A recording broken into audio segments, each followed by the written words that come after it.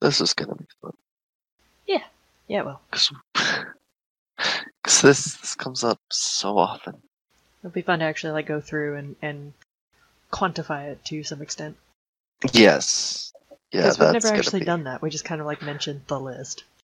Yeah, no, we always do. This one's going on the list. I think we even, I think I remember when we finally determined that somebody beat Denethor for it. When was that? And who was it? Oh, I'm pretty sure it's gotta be Tucker. It's gotta be Tucker. It's the only thing I can think of that's worse. Yeah. Yeah. But before we delve too deep into that, before we actually get started.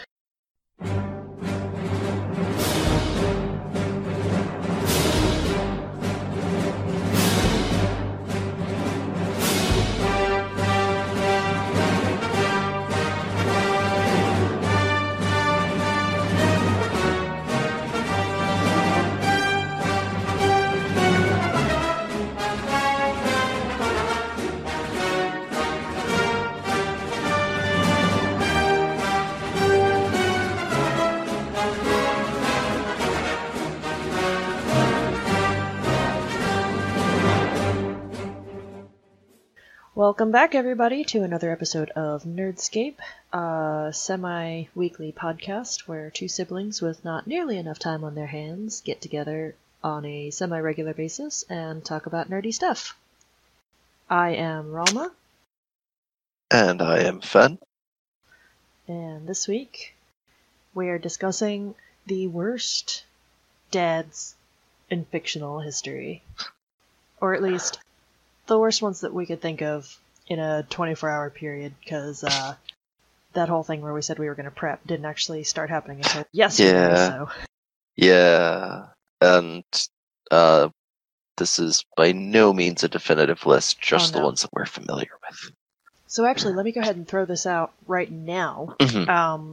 If you think of any that you know of, if you're listening right now, and you think of any really bad fictional dads, just terrible trash dads, go ahead and send it to us on Twitter if you post with the hashtag NerdscapePod, and let us know if there's any that we missed or maybe any that we might not be familiar with. Or if you just completely disagree with one of our choices, that'd be interesting to hear your reasons. Yes, exactly. This is also not going to be in any particular order. I think we are probably going to start with the two definitive entries on the list, but then after that, they're not really in any particular order. Yeah. Because that we did not do. We did not actually rank them. Yeah, because I think it's really hard to rank them. Yeah. Some of them are by far worse than others, and we're going to talk a little bit about why that is. Mm-hmm. And also being whether or not somebody is a good person does not affect whether or not they are a terrible father, though it does tend to influence it a little bit. Right, exactly.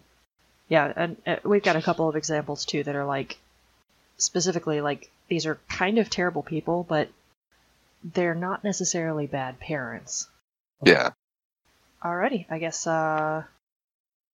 let's start with the one that started the concept for us. We can start there. It's certainly not the worst of the two. No.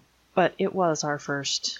I would argue it's probably our first exposure to a really, really bad fictional father figure. I think so, yeah. Because it was just so... It was unfathomably terrible. Yeah. I'm sorry. You don't send your kid off to die. Yeah.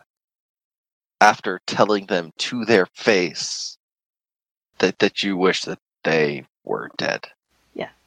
Just blatant favoritism. Yeah, terrible. We are, of course, talking about the Lord Denethor, Steward of Gondor from Lord of the Rings. Jon Noble did it so beautifully. Absolutely fantastic job portraying character. Absolutely trash parent, though. Yes. Not an absolute terrible person. Well, I mean, Well, he it is implied that he was not as bad of a steward as he was at the end for most of his life. for most of his life, yes, but there comes a point where ambition kind of overrules. Like he was Ambition not and fear. he was not going to relinquish his throne. Right. Yeah. Which is terrible because that's like his whole job is to maintain the country until the king returns. Yeah. But then at the first inkling that the king might be coming back, he's like, "Oh, heck no." There may have been some resentment as well, considering that he had always assumed that Boromir was going to succeed him. Yes. And not having that line of succession was Which is kind of where the trash parenting comes in, because he had another son. yes. And that's Oh, FYI, super spoiler warning yes. for a whole bunch of stuff. Yeah. Like, I don't know that we can. There's probably some things that we can like not really spoil a whole lot while we're talking about it, but some stuff is probably going to get spoiled. Sorry.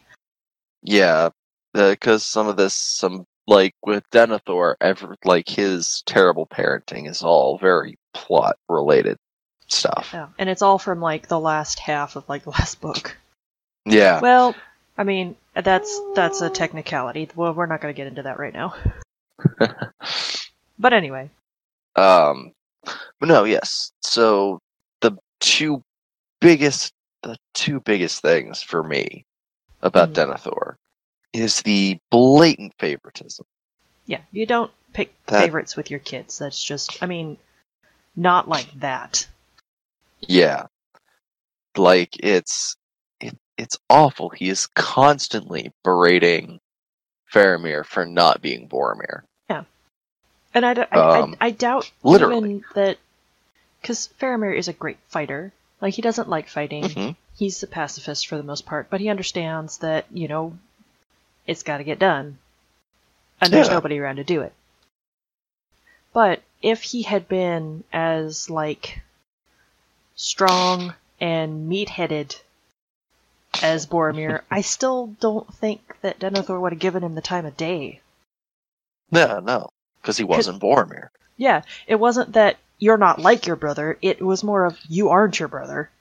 Yeah. He did have a mildly redeeming moment right at the end, though. Yeah, after a lot of really, really awful, because, like we said, he tells Faramir to his face, "I wish you had died and not your brother." Yeah. And then sends him out to die. And when he comes back to the city half dead, he goes into this spiral of woe is me, and then tries to kill him and his half-dead son alive. Yeah. And then, as he's finally catching on fire with Faramir on the floor, he's like, "Oh wait, no, that's my son." Right before he bursts into flame and, like, dies. Yeah. Yeah. It's just all around terrible parenting. Mm-hmm. Terrible parenting. There is one that's even worse, though, that we discovered later on in life. Yes. Jax and I were discussing this, and I think he brought up a good point. The worst part of it is, he wasn't a bad parent until... Oh no, we were talking about this last night. He wasn't a bad parent until he was. Yep. He was, I'm sorry, You're doing okay there. I actually know people who stopped watching this show at this point because they just couldn't handle it.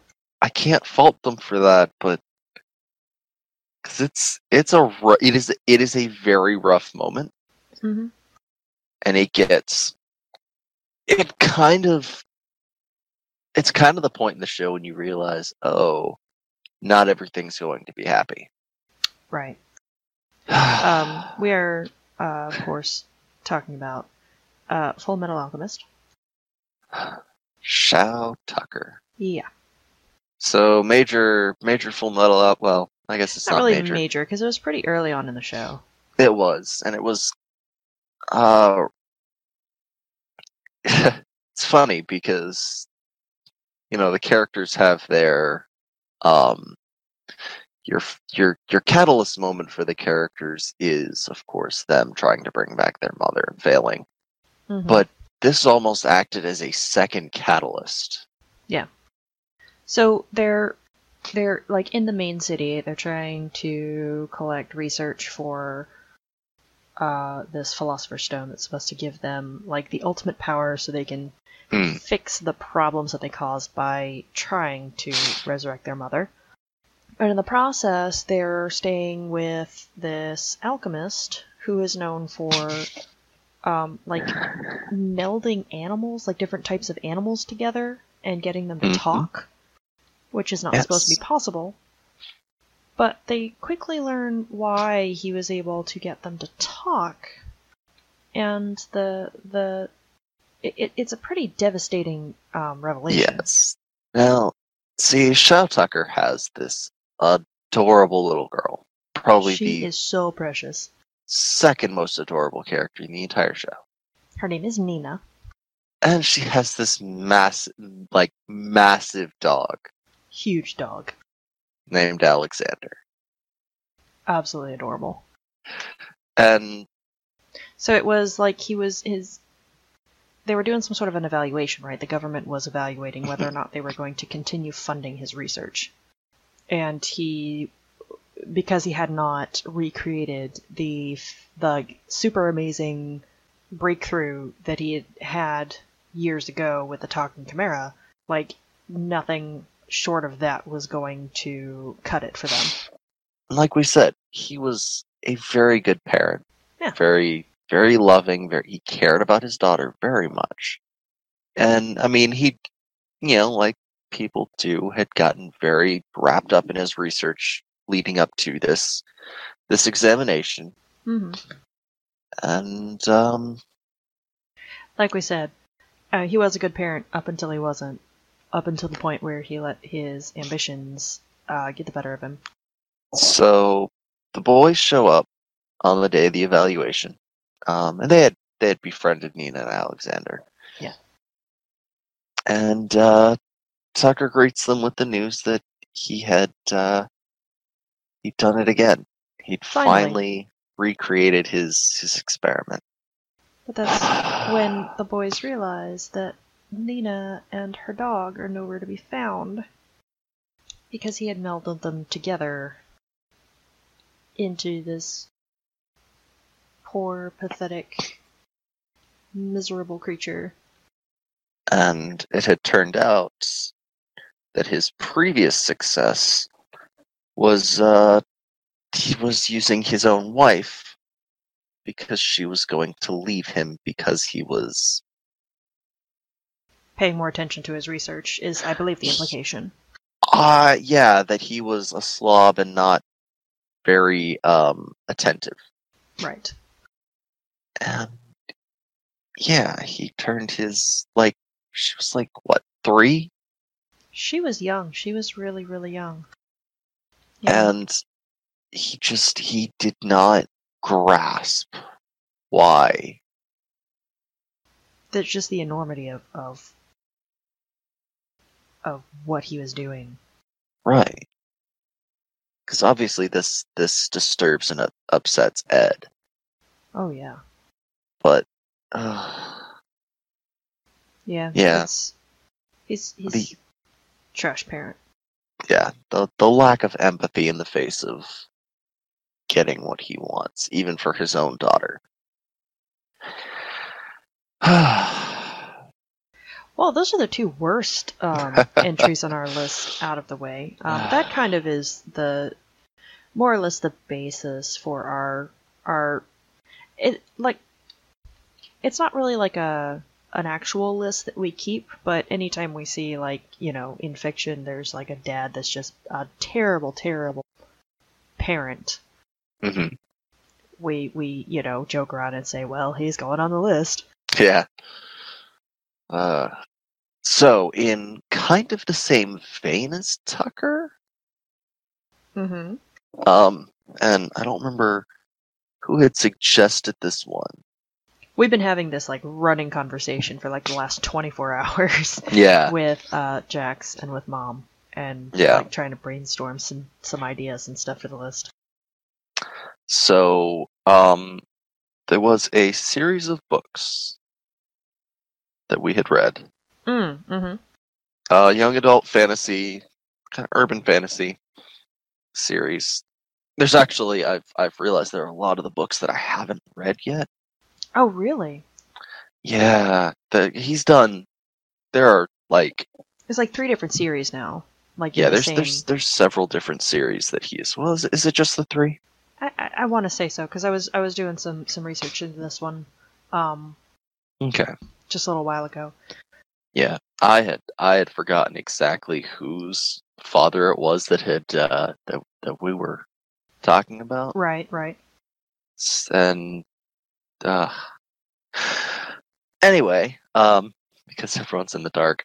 So this series of books was called Dragons in Our Midst. Mm-hmm. It was really, really cool concept, I think. Yeah. No, it was. This kid discovers that he is actually a half dragon. Well, basically the idea is that back in medieval times, specifically during the reign of King Arthur. Right.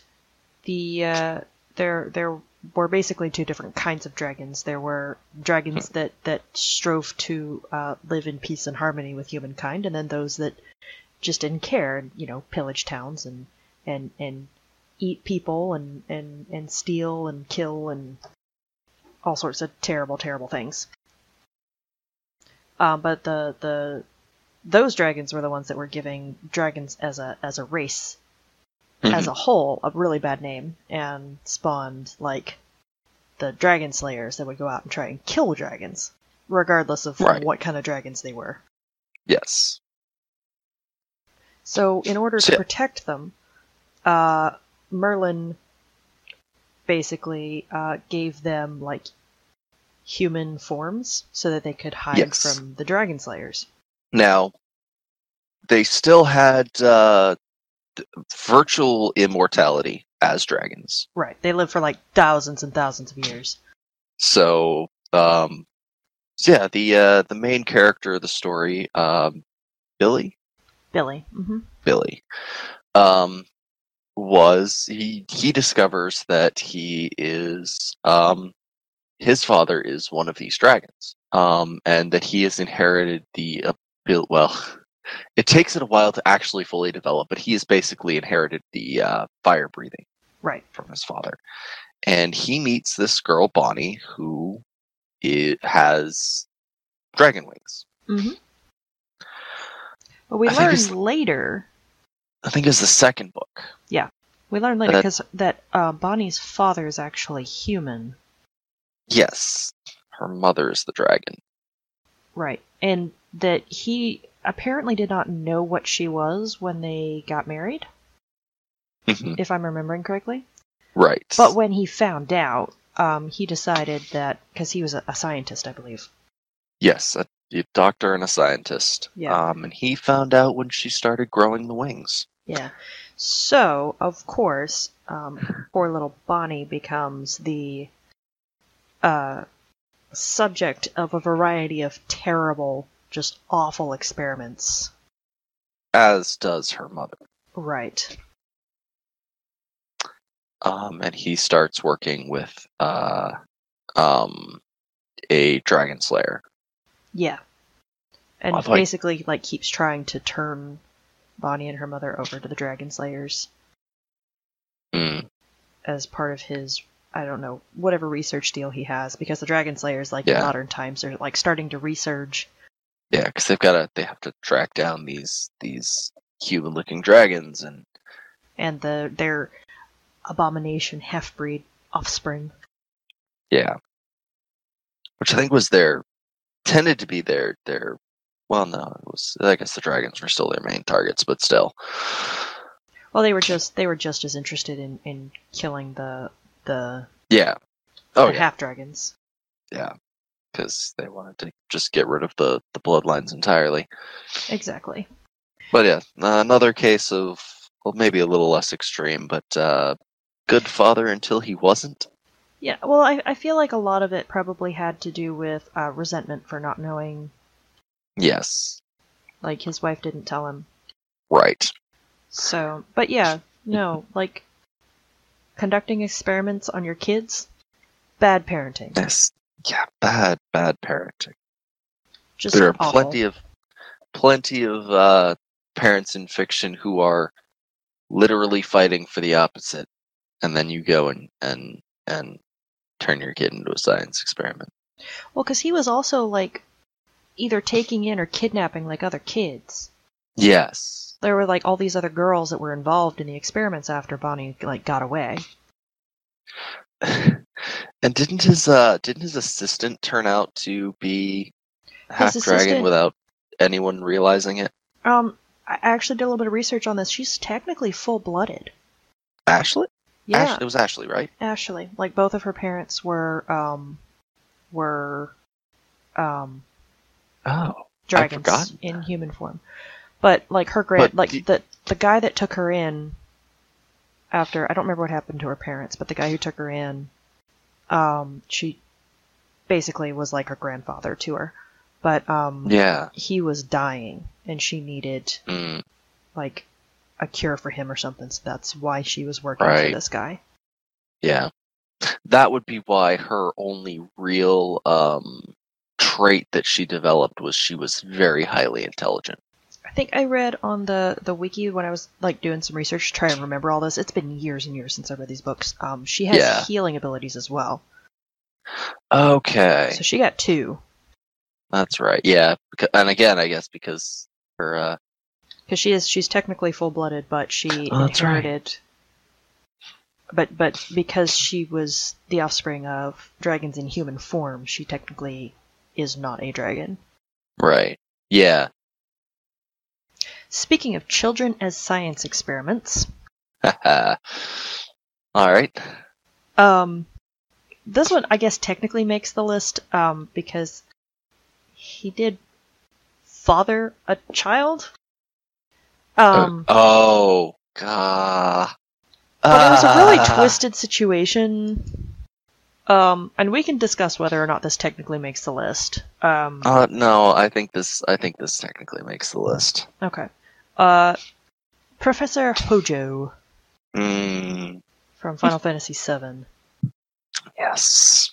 The Creepy whole thing, scientist. oh my gosh, the whole thing with him and Lucrezia, like, just Oh, grinds my gears. so gross and creepy. I mean, if you didn't play through Dirge of Cerberus, it doesn't make a lot of sense. It does make a little bit more sense on Lucrezia's side, from her point of view. Right. There was this whole thing with, like, Vincent's father that she felt, like, responsible for, and I don't know, there was this whole thing where she felt like she was getting too close to Vincent, like she was going to hurt him or something like that, or like she didn't deserve him or his affection or what have you. I don't know. Whatever it was, Right. It pushed her to agree to this really screwed up experiment that Hojo had in mind. Yeah. I don't even really want to think about how that happened, Yeah. because that's just disgusting. Right. Yeah, I think if you are the cause, one of the greatest threats to the world, Intentionally. yeah, you're probably a bad dad. No, and here's the crazy thing. Like, Sephiroth never had a clue. Like, Yeah. all of this nonsense going on with, like, Crisis Core, like, in the beginning and all that, when It's like him and Angel and Genesis and everything. Like there are interactions with Hojo, Yeah. and he's just completely clueless. Like I think at that point, for the most part, Hojo was like observing for the most part, not really involved in Soldier Program. Yeah. Even though it's like it's his project. He had tried several times. That's where Angel and Genesis came from. Like he had tried this several times. Experimenting on your kids is bad parenting. Having kids to experiment on is also bad parenting. Yes. Experimenting on your kids before they're born is terrible parenting. Just don't do it. PSA, don't do it. Does that pretty much cover like experimenting on your kids for the list? I think so. Yeah, I think that pretty much covers like dads experimenting on their kids. But probably only because I haven't seen Neon Genesis Evangelion yet. Oh, is there an instance of that in there?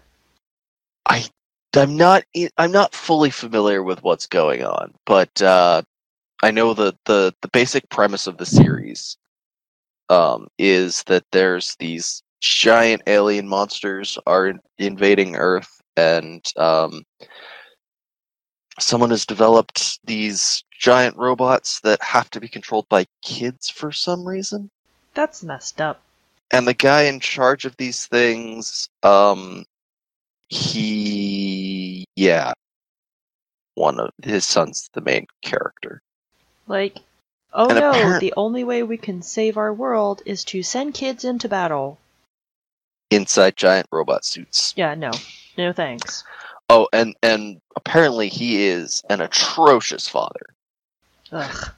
Like, there's like his entire character has been summed up by fans of the series in a single expletive-laden phrase where he is telling the main character to just get in the Mac. Ah, that's where that comes from. See, yeah, you know the phrase. I know the phrase. Yeah, I'm an anime fan. I'm familiar with the phrase. I've just never seen the show. Yeah, me neither. I want to. I haven't sorry, decided. Guys. We got into anime really late, so classics like Evangelion is not something we've actually watched. Sorry. Yeah. I haven't decided if I'm gonna go back and watch the series or if I'm just gonna watch the movies because I don't know. That's a discussion for another time. Yeah. I won't devolve into that. But anyway, Trash Dad, experimenting on kids. Yeah. Alright, you do one. Yeah. Do you need the list? No, I'm trying to decide where to start, and it's funny because I've actually been rewatching this one, and I had forgotten the self-righteousness with which this guy was a trash dad. Oh goodness. So Fate Zero. Ah. Yes. And you've seen the first episode, right? I saw the first episode. Yeah. Yes. That hour long. I always forget. Every time I go to watch it, I always forget that the first episode is 45 minutes instead of 20. Yeah. So yes, the prequel to Fate Stay Night. And one of the characters, Tokiomi Tosaka, is the head of a very prestigious mage family. Mm-hmm. His family have been, a very very well respected family in a world where pedigree is considered to be a reflection of your strength as a mage. Right. Because you pass down your. I do actually have to kind of go into how magecraft is passed on for you to really understand why because his reasoning is important. It doesn't make him a better person, and in fact, I think it makes him worse. So, right. So they record basically all of their research and study into a crest that they keep on their body. it's kind of vague in the series whether it's a physical thing or if it's just. And what they'll do is they will pass down and then copy over this crest to their child. Right. Are we talking about like an object or like a tattoo? Again, it's kind of vague. I always got the impression that it was like a mark. Okay. Like yeah. Like a branding or a tattoo or some sort of mutilation of the skin, more or less. Yeah. I can see where this is going. So, and it can only be passed down once. Right. And so they pass it down through the generations, and it gets, bigger, more intricate, more detailed, at least on a theoretical level. Mm-hmm. Because you add your knowledge and your research into that of what you're, it would be building a really on knowledge. Cool idea if I was not aware that we're probably talking about a child and we're probably talking about forced passing down is where I assume you're going with this. Not in the case of Tosaka. All right, never mind then. Now, mage training is very, very strict, very difficult. His eldest daughter in the actual Fate Stay Night visual novel, and I think in some of the anime adaptations as well, actually talks about how difficult of an upbringing she had because she was raised in magecraft. Right. Not that she has any problem with that.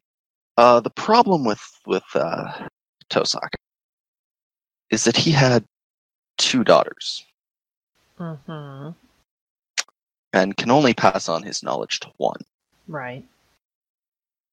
Now, both of his daughters are very gifted. So when a friend of his, Zoken Matau, comes to him and says, "Hey, my one son who has any aptitude for magic has decided to abandon the family and abandon magecraft, so I don't have an heir. Mm-hmm. Can I have one of yours?" And Tosaka accepts. Okay. And adopts his younger daughter out to this creepy old man. Yeah. Because, and as he tells, he says later in the series, he claims he's doing it for his own legacy. But of course. Because, as he puts it, if both of his daughters can be the heirs to a powerful mage family, then that's a win double for the him. chances that his family will achieve their lifelong dream of reaching the root. I mean, it's a win for him, really. Yeah. Yeah. The problem is that Matau is... I'm probably butchering that last name pronunciation. I apologize. Spell it out for me. Matou? Matau. Matau. Yeah, that sounds better. It's devil, isn't it? Or derivative of demon or devil or something? It might be. Let me look it up real quick while you keep talking. So, the problem is that Zoken is... all he cares about is himself. He's very self-centered. He is obsessed with this Holy Grail war ritual that the families are involved in. Mm-hmm. And he just sees Sakura, the younger, the daughter that he adopts, as a tool. Gotcha. He's abusive and awful and terrible, and his magic crest is embedded in these worms. Oh, no. Oh, I remember that from the first episode. Yeah, you remember the scene. I'm not going to go into a lot of details because it's apparently worse in the light novel. But it's just, it actually, the crest worms and the way they work, and they actually end up like in the visual novel that they're actually apparently they it's hard to explain. They end up basically they're like parasites. Yeah. So they embed themselves like into her body. Ugh. And override her they call them magic circuits in the series. Mm. Which is basically it's Once again, no thank you. yeah, no, and it overrides her natural affinity for magic, and so she can't learn Right. magic. Normally, she can only inherit what she learns of magic through these crestworms. Ugh. That's terrible. It is, and Tokiomi doesn't care. He's got his heir. Like, yeah, screw her. yep. She is just going to be useless non-heir for him anyway, so might as well pass her off to somebody else. Exactly, and it's that callousness of he thinks he's done her a favor. Mm-hmm. And can you imagine the tragedy of having 2 children in a mage family? How awful that would be. Mm. To answer your question, by the way, Mato basically means to anticipate. You're thinking of Mao. Mao. Okay, my bad. Yeah. I was thinking of Mao. Yeah, no, trash. Very trash. Absolute trash. There are not a lot of non-trash characters in Phase Zero. I'm gathering that. And like, some of them have redeeming qualities. And some of them are tragic. This guy's just trash, though. Yeah, like, his biggest sympathy is that, I mean, he does care for the daughter that he kept. But he couldn't really care less about the other one. Right. He was incapable of being able to split his attentions. Yeah. Speaking of, unless you have more to say about that. No, I think that's about it. Speaking of nobility Mm-hmm. and bloodlines and trash fathers, can we talk about Lucius Malfoy for a second? Oh yes, let's talk about what specifically magical nobility. Trash parent. Yeah. God. Like, because I just recently finished reading the Harry Potter books for the first time. Right. I know, huge shocker, but I've never read the Harry Potter books. I literally just finished Deathly Hallows on Friday. So, like, the first book, Draco is, like, this, like, bullying little twit, right? Yeah. Self-righteous, self-centered, but then arrogant. At the beginning of the second book, we actually find out where he gets it from. Mm-hmm. And it's because his dad basically, like, pushes him around and bullies him. And I like that the actor that plays him in the movies, Jason Isaacs. Brilliant actor. Mm-hmm. I don't. From what I can remember, I actually don't remember a lot of the movies because I did see the movies several years ago, but I don't remember. Yeah. Like, I remember 1 through 4. I remember most of the 5th one. Yeah. I remember, like, bits and pieces from 6, I think. Like, I remember the twist, at least. But 7, I couldn't tell you, like, how any of that played out in the movies. I honestly couldn't. It's funny. I actually binge-watched 5, 6, and 7 Part 1 over a weekend so that I could see 7 Part 2 in theaters with some friends. Without having Not seen even the intentionally. Other ones? I'd seen the first, and then I had an apartment to myself for a couple of weeks while I was trying to find a job in college, and one of my roommates he wasn't living in the apartment at the time, but he'd moved a lot of his stuff in. He had 5, 6, and 7 Part 1, and so I watched 5 one night, and then I think it was like a Thursday night. And then I got a text from him on Friday saying, "Hey, A couple of us are going to see Harry Potter in theaters this weekend. I was like, oh yeah, I'd love to. I'd love to go. I just let me finish watching these 2 movies so I can be caught up. And I think I finished Seven Part 1 like an hour or 2 before I left for the theater, if that. And then I've most recently watched them. Our youngest sister finally got to. Nice. Yeah, so I got to watch all of them with her. So I'm actually a little more clear on the movies because it's been a couple of years since I've read the books. Well, I just finished reading the books, so between the 2 of us, I think we can probably fill in some gaps here. Right. Because from what I remember, it's not as clearly shown in the movie as it is in the book. Mm-hmm. Because when you first see Malfoy, Lucius.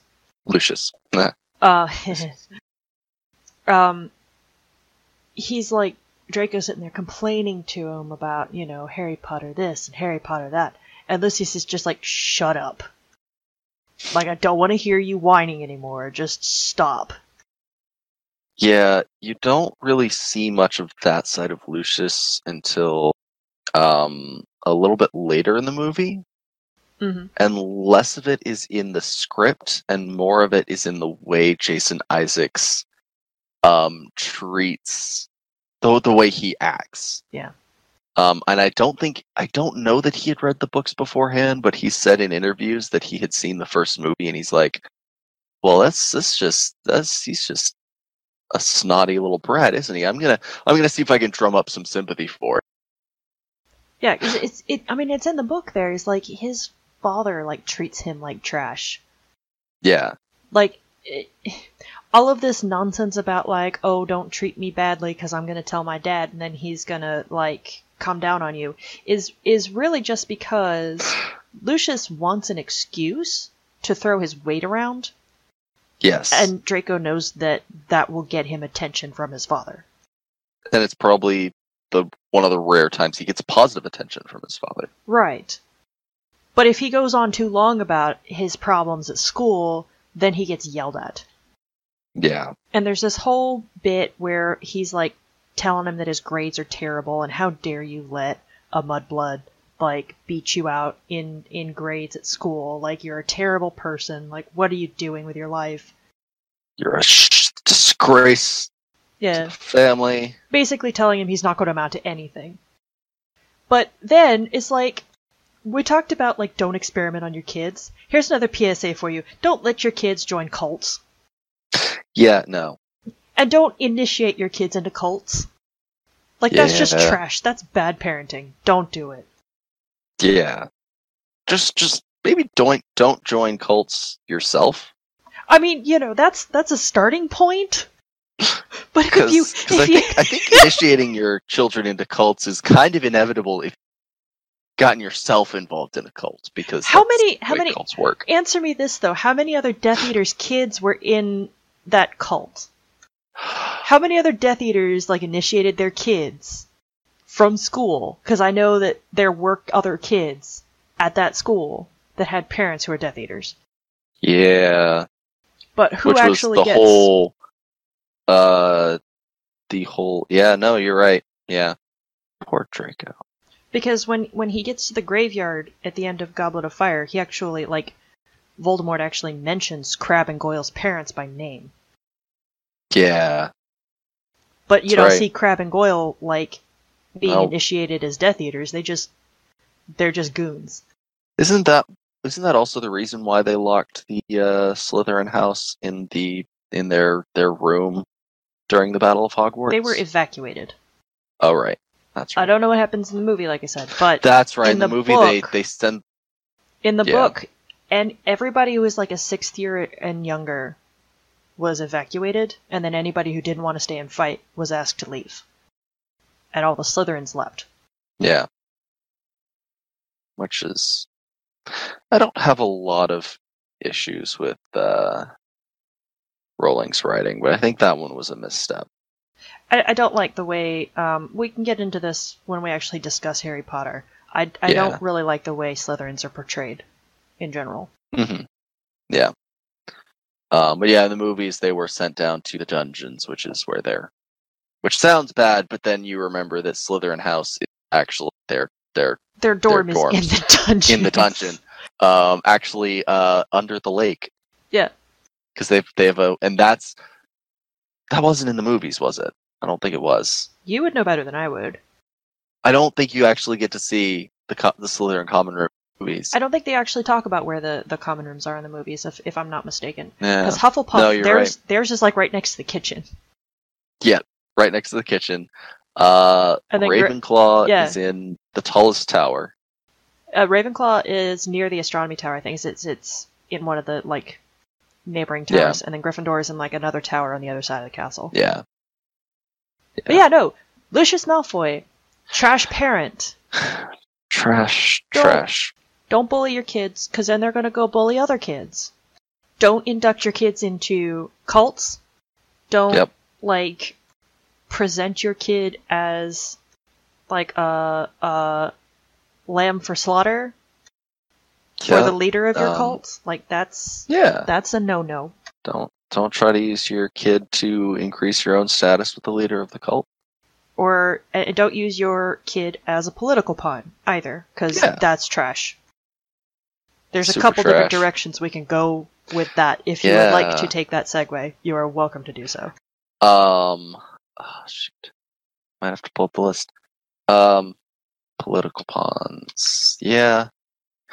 We're gonna go with one who is maybe a little less deserving of the list than a lot of others, I think.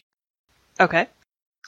Because actually most of his bad parenting is really a case of ignorance on his part.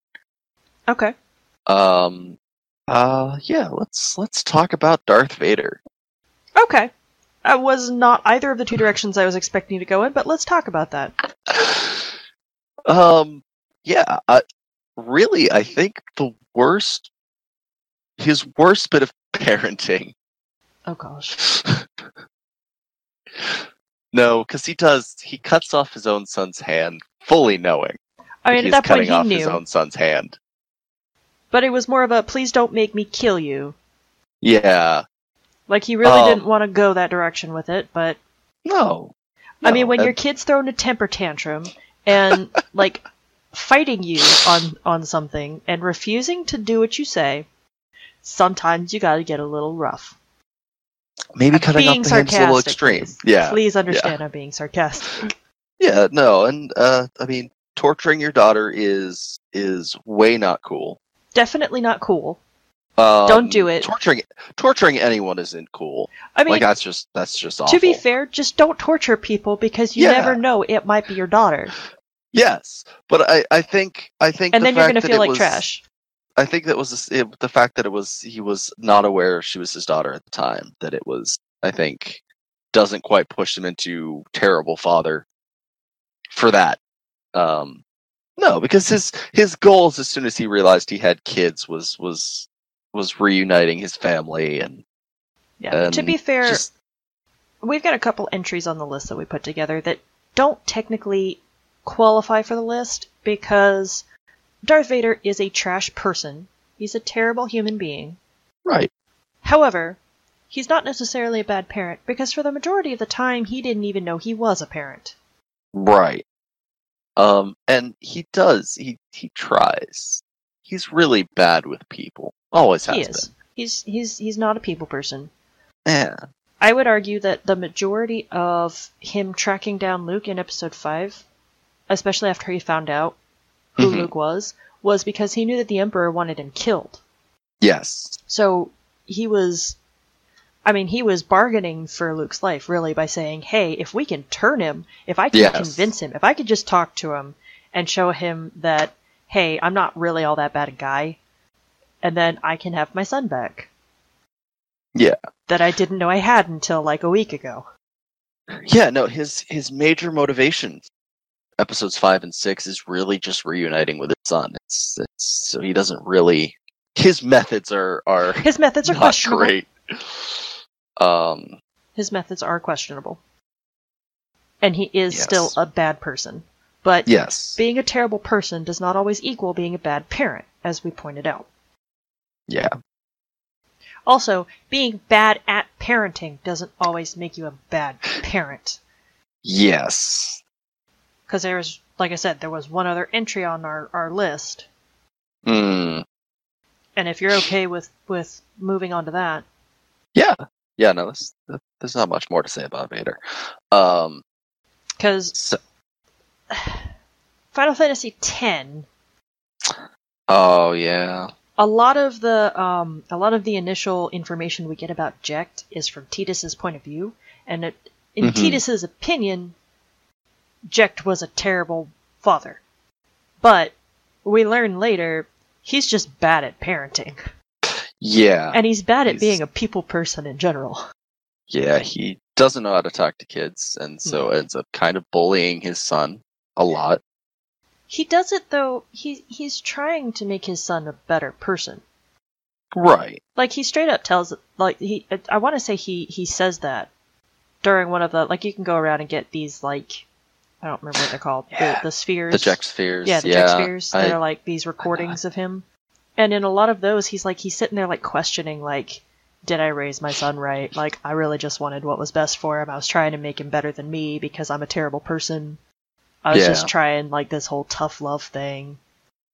Yeah, he gets a lot trying. of humanization through those. Yeah. And I cried at the end. At the end of 10. Yeah. There were...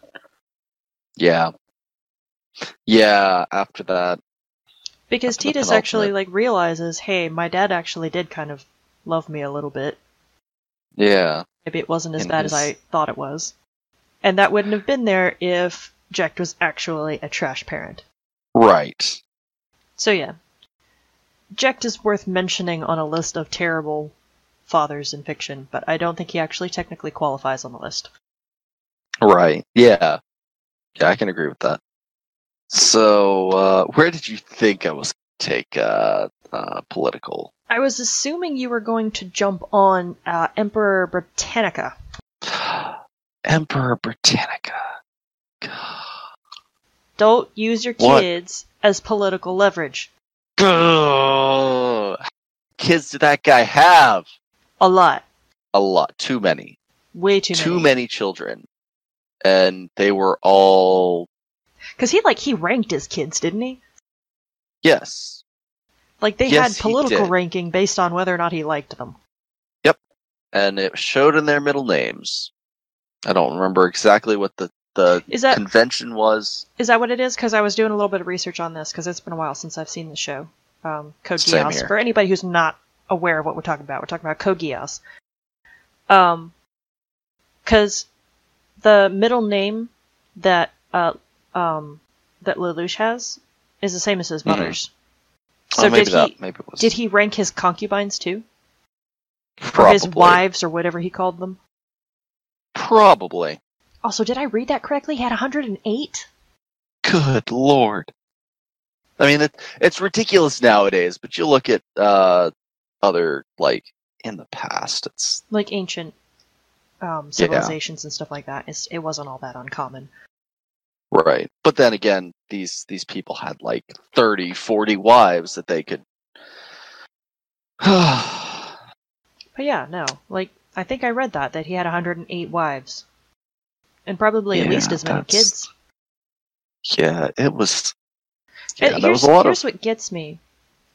Because the wiki said, like, a lot of his political aspirations and his personality came from the fact that he, like, watched his whole family murdering each other for succession. And he didn't like that. His mother was murdered and his sister injured because of it was a power play. I'm not talking about Lelouch. I'm talking about his father. Oh, wow.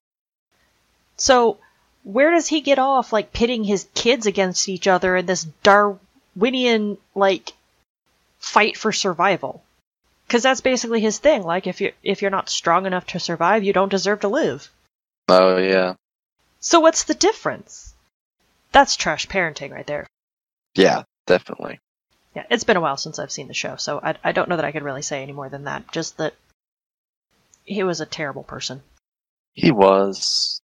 And all but two of his children, pretty awful people in their own rights, too. Yeah.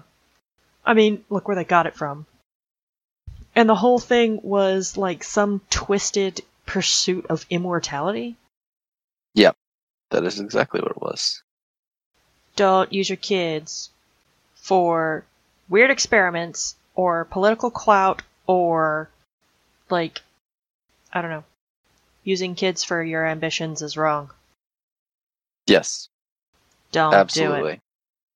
Yeah, that's where I was assuming you were going with that. I'd almost forgotten about Charles. Alright, who do we have left? Let's see. Well, we've got, we do have somebody else we can talk about in Full Metal Alchemist. We do. You want to go ahead and tackle that? Yeah. Again, on the lower scale of bad parenting. Although, depending on the version we're talking about, it varies a little bit. Right. So von Hohenheim. We'll start with von Hohenheim, the Ed and Al's father, absentee. Oh shoot, I don't remember his exact reasons for leaving in the. Something about like going and spreading the Right. The Philosopher's Stone that he had consumed to undermine. That's right. The transmutation circle. That's right. Like, he had a genuine reason for leaving in Brotherhood. Yeah, he did. And he did what he thought was best. He left before Trisha died. Mm-hmm. So he didn't know that she was going to get sick. It was like a plague or something that came through. So, yeah. And when he did get back, like, here's my argument. I don't think that von Hohenheim technically makes the list. Right. Because he did what he thought was best for the greater good. Yep. And then when he did get back, he really, really tried to reconnect with Ed and Al. He did. He tried really super hard. And he even offered to sacrifice himself at the end to help everybody. Yeah. Like, Ed, like, what was it? One of his last lines, or one of the last things he says to Hohenheim was that he was a terrible dad. But he didn't mean it. No, he didn't. I mean, it was what he had said his whole life because he didn't know why his dad left. Right. Hohenheim of Light, on the other hand, yeah, he is kind of a crappy dad. He is. He walks out on his family to go conduct research, and we never really know why he left. Right. We know that he had a son previous to his marriage to Trisha with Dante. Mm-hmm. That died, and they tried to bring him back, and of course, in the 2003 anime adaptation world, that creates homunculus and homunculi. Homunculi. Creates a homunculus. Yeah. Creates a homunculus. Which is bad.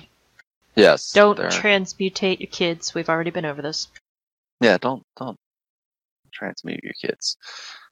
Even dead kids. Yeah, no, that's not cool.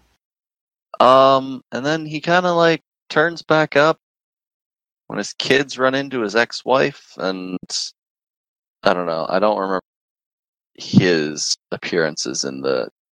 He was a womanizer in the original series because he was flirting with Ross. Yeah, wasn't there this whole big thing where like him and Dante had like this whole plot? Yeah, they were basically stealing bodies. Yeah, like they.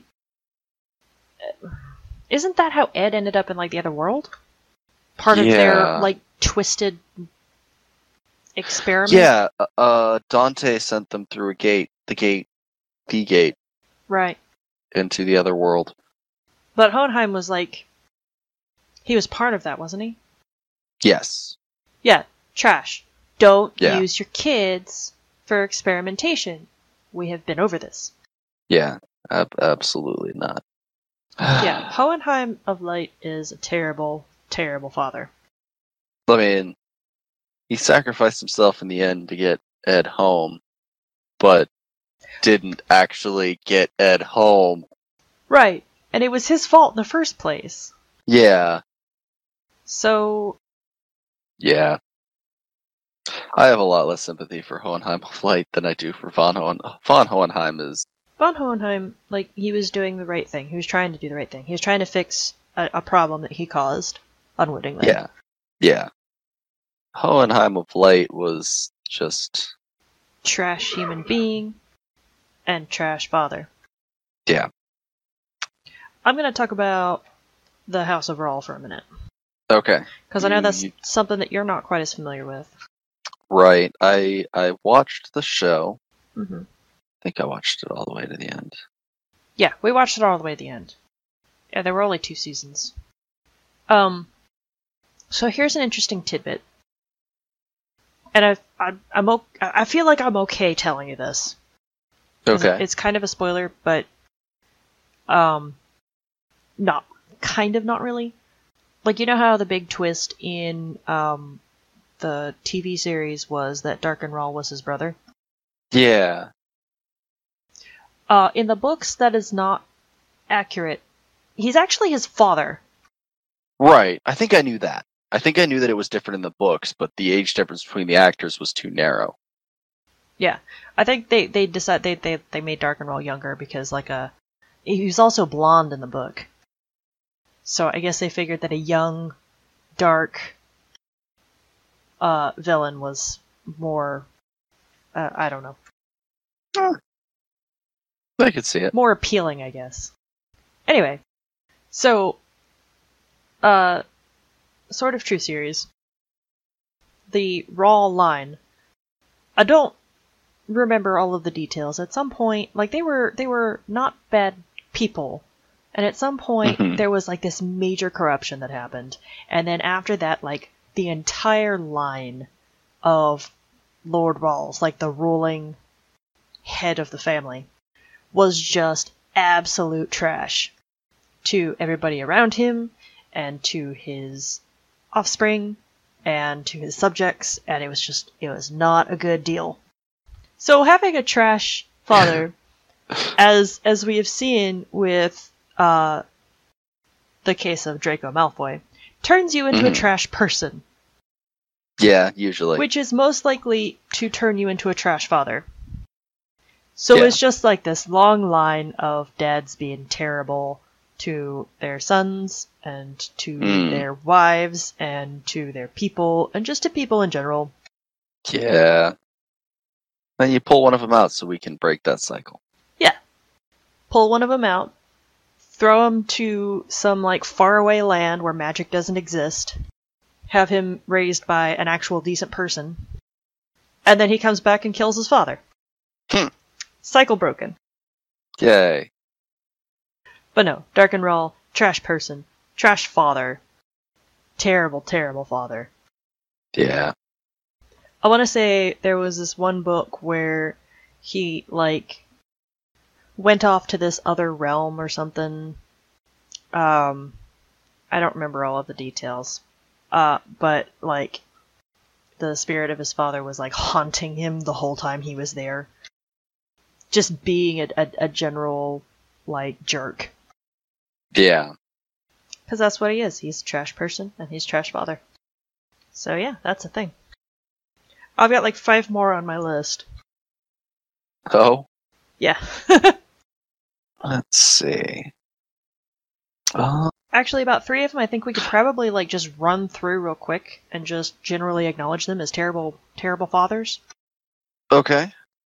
And then I there's a couple that I kind of want to talk about a little bit more in depth, because again, they don't really qualify for the list in my opinion, but for very different reasons. Okay. Yeah, let's do it. Okay, so the 3 that we're just going to kind of touch on real quick. Norman Osborn, which is where this came up as a topic in the first place. Lionel Luthor. Right.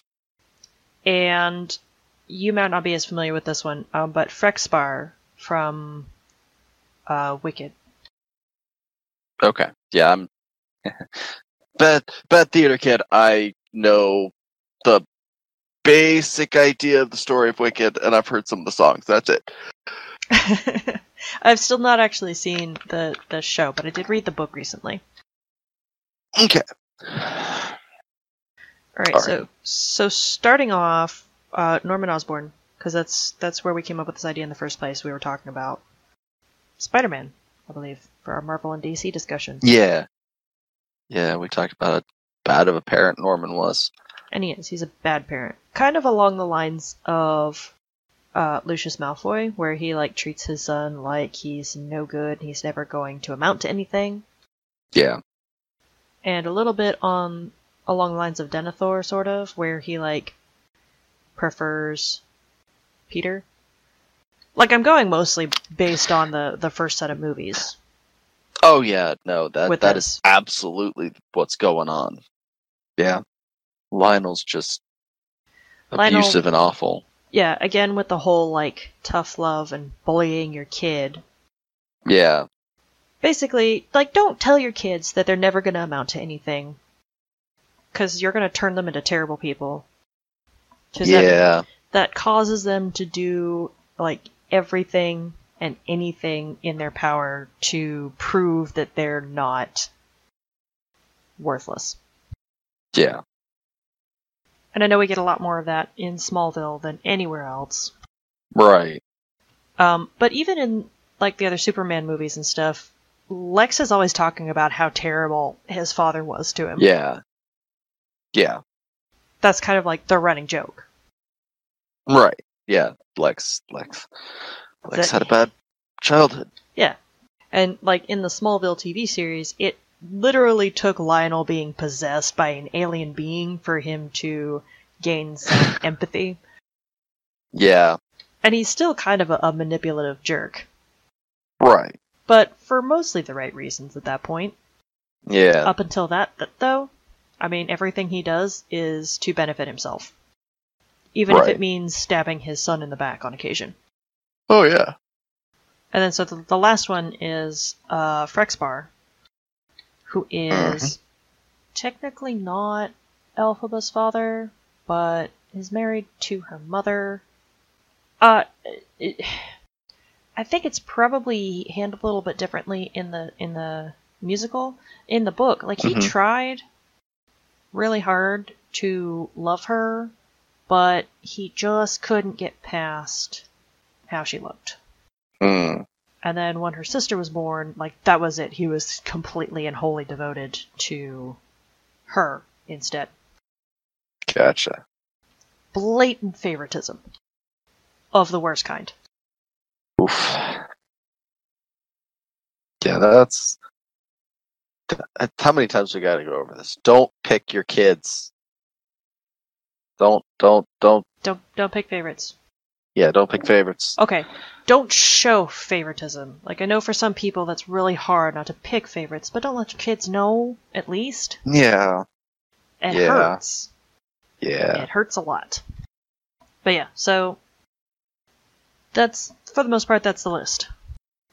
Now, there's a couple more entries on here that I do want to touch on, because they are terrible parents, but they're technically not human.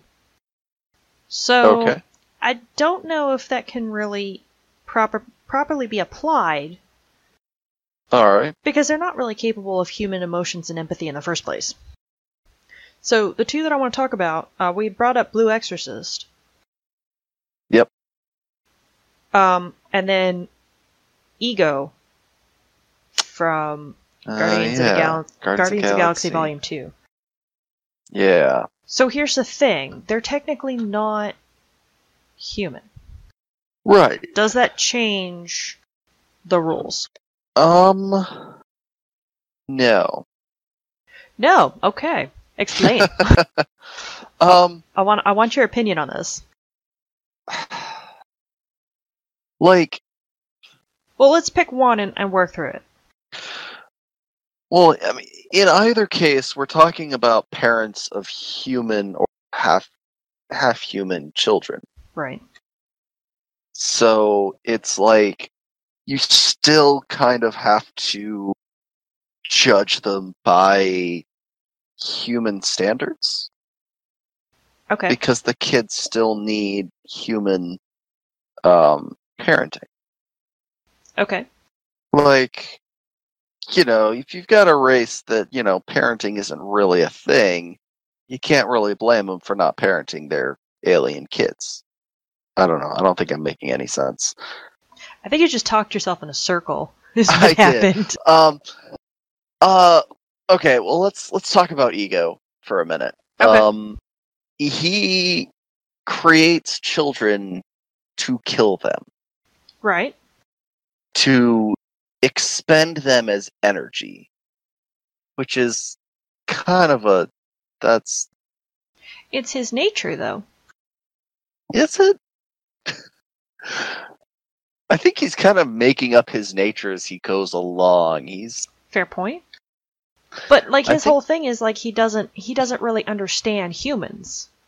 Right. So can he really be faulted for not understanding human empathy and human morality? Maybe.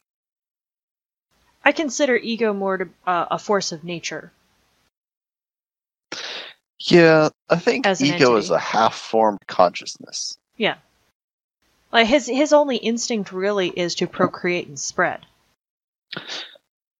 Let's get I am not a philosopher, I'm not a psychologist.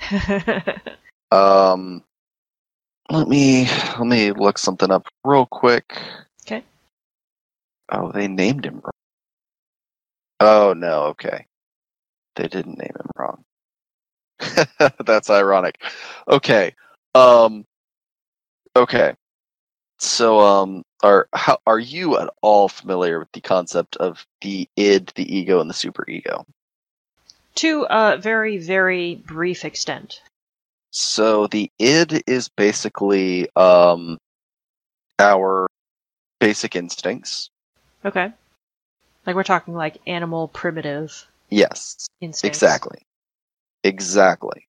You're hungry and you want to eat, that is the id. The ego is the part of from my brief understanding, that's the part of your psyche that gives meaning to the id, basically. Okay. Are we talking like deeper desires? Yeah, like let me. It seeks to please the id's drive in realistic ways that will benefit in the long term rather than bring. So it Logic. adds structure. Yeah, kind of. I was often obliged to cloak the unconscious commands of the id with its own preconscious rationalizations. It's a regulating mechanism. It's basically what allows us to delay gratification. Right. So then let's talk about superego as a comparison and try and pinpoint exactly like what we're talking about here. The superego reflects the internalization of cultural rules mainly taught by parents applying their guidance and influence. Yeah, that's what he's missing. The conscience. Yeah. He's missing. He does not possess a conscience. Yeah. So that's the point I'm getting to. Yeah. He does not have a basis for empathy or morality, especially as pertains to the human race, specifically. It's what he's trying to understand to some extent, being that, like, that was his only successful procreation with another species. But he spends more time trying to fulfill his basic instinct to spread than he does trying to understand human empathy. It's not a priority for him. Yeah. He's still a terrible person. And as a dad, he's a terrible parent. Right. But I don't think he plays by it doesn't play by the same rules as the rest of the list. No, you're all right. The other fathers we've talked about so far are capable of human empathy and understand it and deliberately choose to ignore it. No, that's fair. No, yeah, okay. I see where you're coming from, Yeah. and I can agree with that. You're right. He lacks the. He's a bad person, bad parent, but he lacks the ability to comprehend that. Right. He lacks the ability to be better, honestly. Yeah, yeah. Now Blue Exorcist. I would We're argue the same talking. thing. He is literally Satan. Yeah. I'm not exaggerating. The main character's father in Blue Exorcist is the devil.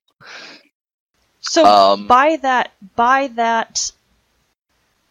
very point, he is again incapable of human empathy and morality. Yeah. So yeah, terrible father. Yeah.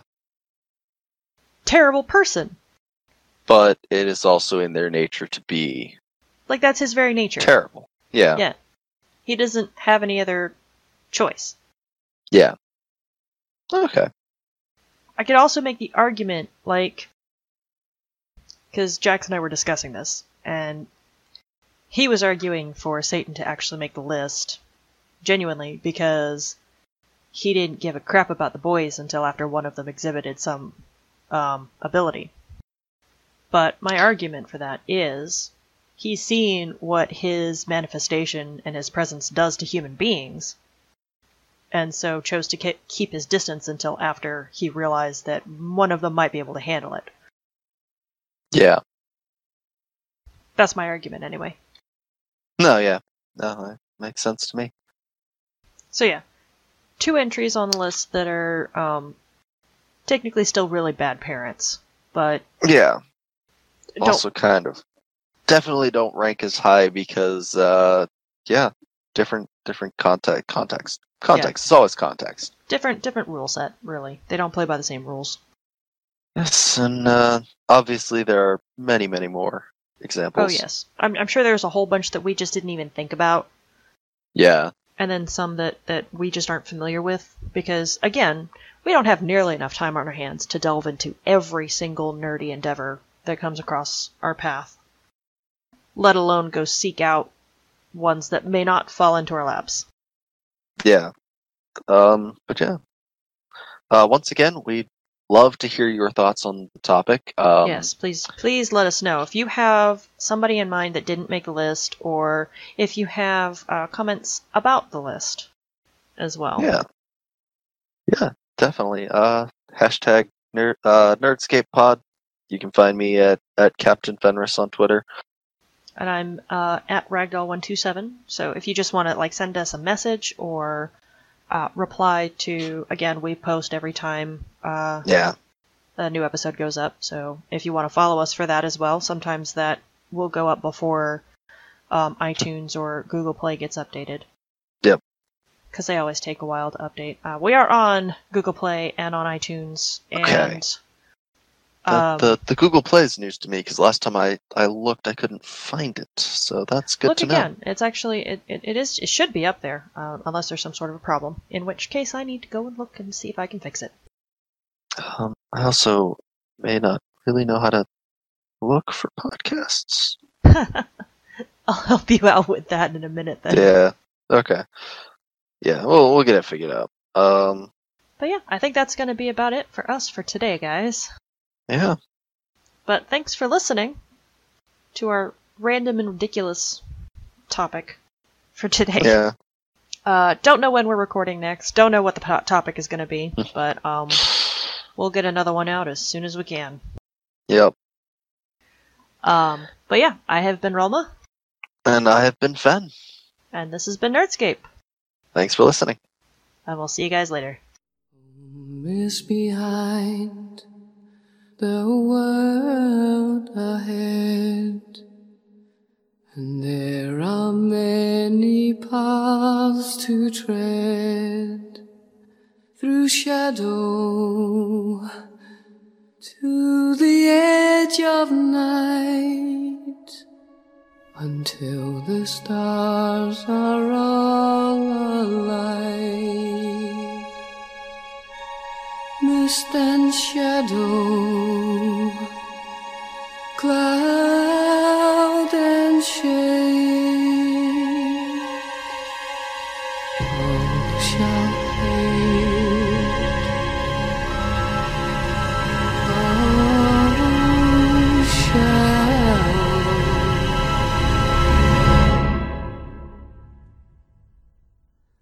fade.